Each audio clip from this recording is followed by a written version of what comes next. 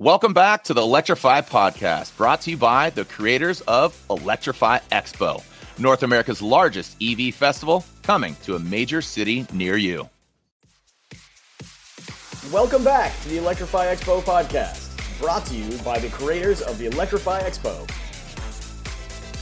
Hey, welcome back. This is Joe Boris with the Electrify Expo Podcast as we get towards the first official show of 2021. That'll be the live show in Orange County in September.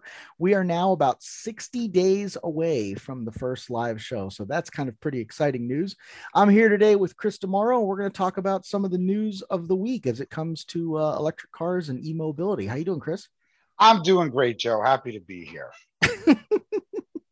It's amazing how excited you are to be doing. I am so excited to be doing my job right now. This is great. And we got some really cool things to talk about today. As usual, there's so much happening in the world. There's so much happening. And that's the thing, right? Like we've been trying to do this like every other week or once a month, and we do a longer form episode, and it's too much to cover, right? By the time you get around to this 2-week episode, there's now 3 hours of material to cover, and it's too much. So what we're going to do this time, we're going to do a little bit shorter segment, but we're going to talk about some of the bigger news of the last week, and we're going to try this going forward. Bam.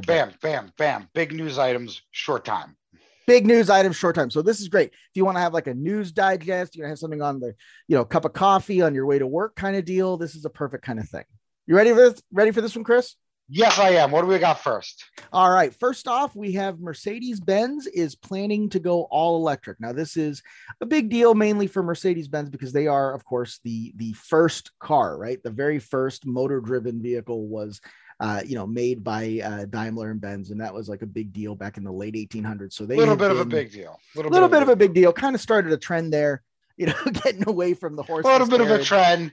And, I'm pretty sure 4 or 5 years ago, this was just not a thing for them. They were like, electric, we're not going to do it. And now they're just going all in on it. They're going all in. And I think that there was a few years ago, there was still that kind of balancing act, right? Like, do we go electric? Do we hold off on diesel, see what happens? Are we doing hydrogen? They recently sold off all of their hydrogen research to another company, a company called Geely that owns Volvo, does a big deal in China. Pretty sure they just washed their hands of it, right? They washed their hands of it. And I think that makes a lot of sense because that's number one, that's what the shareholders wanted. And the company, obviously has a duty to its shareholders, but also the research is just there for everything that they want to do. The costs of battery and electric motors and components are coming down. The ability to recycle them is just going up. So a lot of those things that seemed like they might have been issues 5 or 10 years ago, those seem to have been solved for. And, not for nothing, Mercedes did a heck of a job. They put out their EQS a couple of months ago. We still haven't seen that in the US, although there is a rumor that we're going to have it at our live show, a live event in Orange County in September. That'll be the first time that anybody in North America gets to drive it, which would be pretty exciting. And, that's a car that's getting 400 miles of range. It's every bit as quick as the old V12s used to be. And it's got like some really neat kind of forward-looking technology. And then when you see it on the road, you see this thing on the road and it looks like a Mercedes-Benz. It doesn't look like some kind of weird space egg. It doesn't look like, some kind of hippie. Go in the Tesla route. We're making a fancy, nice looking car that looks like a fancy, nice looking electric car. It's not, you don't know it's an electric car, just a car. You don't know it's an electric car. Exactly right. Especially the earlier Teslas that still had a grill. Like the Mercedes still has that, Mercedes looking grill to it. Now, of course, it lights up and it's illuminated and people can see. And it's just crazy. They're like, we're going all electric. Going all electric. Yeah. And it's a big deal. It's a really big deal because they're going to be building 8 new gigafactories in not only Europe, but in Asia and in North America as well. So there's going to be a lot of new jobs that come with this. And it's going to be really exciting, I think, for Mercedes and fans of Mercedes. And they're not the only ones with some big news this week, right? No, I mean, if you want to talk about big, it's really hard to go any bigger than what Rivian is doing. So Rivian is a startup company. They're doing electric pickup trucks. All electric trucks all the time. All electric all the time, but it's not only pickups, it's SUVs. These are a little weird. They're not like commercial pickup trucks. These are unibody. They're more like a Honda Ridgeline, Chevy Avalanche kind of vibe to them. These are cars that you're going to drive every day. They're daily driver pickups for guys who want to have adventures, want to have their pickup truck experience, but it's not a work truck. Right? And they've been working. So they had a deal with Ford. Ford decided to go it alone. All right. But they are still working with Amazon, I believe. And then they raised $2.5 billion and they're looking for a second factory. Meanwhile, we still $1 billion. Yep. But we still haven't seen one on the road. Well, I think that depends on where you are, right? Because I'm here in Illinois. I know, Chris, you're obviously in New England. I know Matt Teskey, when he's with us, he's usually coming out of the West Coast. But here in Chicago, in the Midwest, this is where they're being built, right? Like they're being built right down the road in Normal, Illinois. So like, I actually have seen these things kind of moving around. Yeah. Really? And like, you know, they look like trucks. They're cool. That's cool. Well, I mean, I think they look dope. I think they're absolutely cool looking. And so, you know, again, my whole thing is like, I want to see more of them on the road, right? That's my thing. So you're actually getting to see them out in the wild. And that's really cool. Yeah, it's a really neat country. Yeah, it's kind of a neat deal, you know. And the nice thing about the Rivians is like they are really going after this market that I think is a lot bigger than a lot of people realize, which is this like full size SUV market. Oh, and they're doing it. Yeah, they're doing it in a real clever way. They've got their, they've got their own sort of proprietary charging network in the same way that Tesla does.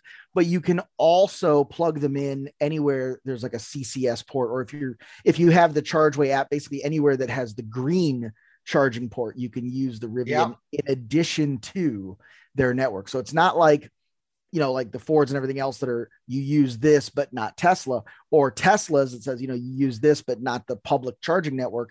It's both. And, you know, talking about big news, I think Tesla's announcement this week was actually fairly big as well, which is that they are planning over the next couple of years to open up their supercharger network to people who own other electric cars, whether that's a Porsche or Rivian or something else. So you'll be able to access Tesla superchargers and make it bigger. But for now, it's still an exclusive thing, right? So I think Rivian has the edge. And honestly, not that anybody asked me, I think Rivian kind of forced their hand by creating that Rivian supercharger network and still leveraging everyone else's network together. I think Rivian really found the best of both worlds there. In a way, Rivian is just like, give it all. Give me it all. Like, you want to plug in? I'll plug in with anybody. All right. I'll plug in with anybody. I'm not picky. Kind of a slutty attitude, but in a good way. I mean, you know, in a good way. Listen, I love it. But isn't that Amazon? Isn't that so like Amazon, which is, of course, Amazon is the bigger player here behind the scenes for Rivian. But like Amazon's whole thing is like, look, we have our business and our products that we sell, but if you want to sell your products on Amazon, you can do that too. Yeah. We let everybody play, and everybody's on board. Everybody's on board. And that's why, you know, eventually we're all going to be working for Bezos, and he's just going to be the supreme Lord ruler. And that's it. That's pretty much the fact. Did you hear that, Alexa? I'm not even complaining. Trying to get in good with our future overlord, right? You know what? Like, honestly, like, I say what you will about Bezos. I get it. You know, he's kind of like a Dr. Evil sort of character. And like, I'm okay with that. Because, like, honestly, if I can't get cat food delivered to my house within 2 days, I'm going to kill myself. I get cat litter delivered on a monthly schedule. And you know what? You would think it would encourage me to clean my litter box more.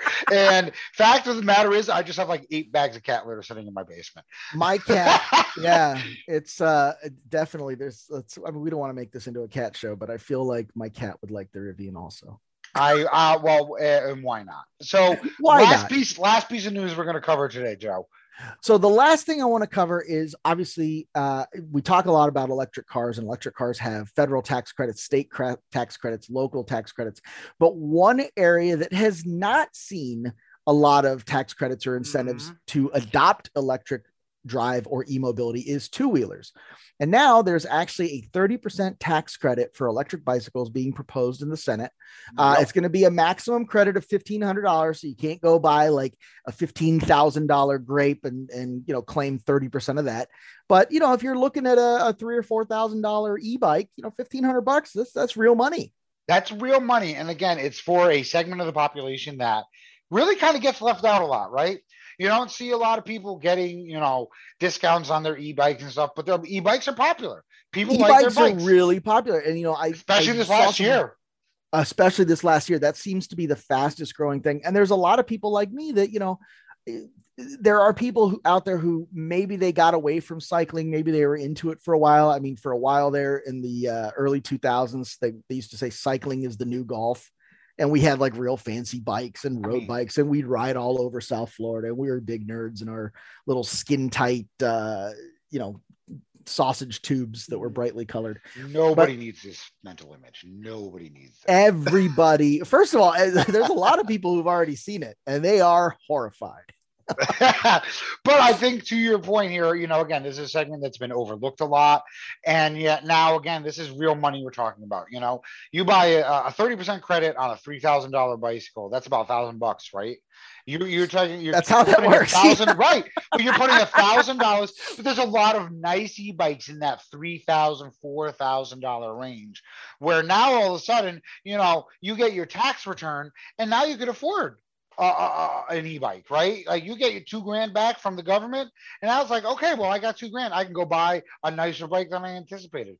And again, exactly right. Or not even a nicer bike. Maybe you just buy the bike that you've been looking at, but you haven't pulled the trigger for whatever reason, or you were already going to buy it, but instead of using that 5-year-old helmet, you get a new helmet.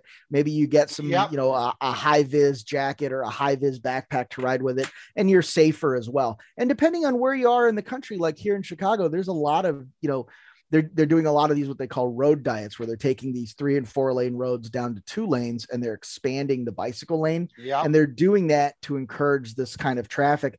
And like, honestly, my wife gives me heat for liking motorcycles, and she doesn't want me to ride a motorcycle, but she's all in on an e-bike. And can she really tell whether it has a 1,500 watt motor or a 5,000 watt motor? No, she can't, Chris. No, she can't. And I think, just one last thing about these two, right, is, I feel like people are, we want to encourage bicycles, right? We've got people that, want to encourage people to do things other than drive cars. Like you said, we're going on these road diets and stuff. And this is a really great way, again, to get people to kind of like step back and be like, oh my God, okay. Like I can, maybe spending $3,000 on a bicycle seems a little luxurious, but taking it down to $2,000 with this tax credit, all of a sudden it becomes a much more reasonable proposition. And I think, again, that's what these tax credits can do. And I do like that they're limiting it to $1,500, because then you can't make the claim that's, it's only rich people. Rich people are getting back, $5,000 on a $15,000 e-bike that sits in their garage. No, this is a very practical, thought out kind of tax credit, and I really like it. And I'm hopeful that it'll pass. I'm hopeful that it'll pass as well. And I think it's one of those things where, having seen it come out in a federal bill, I think even if it doesn't pass, there's a number of states that are I don't want to say forward looking, because obviously we're talking about now a trend that's already here. Yep.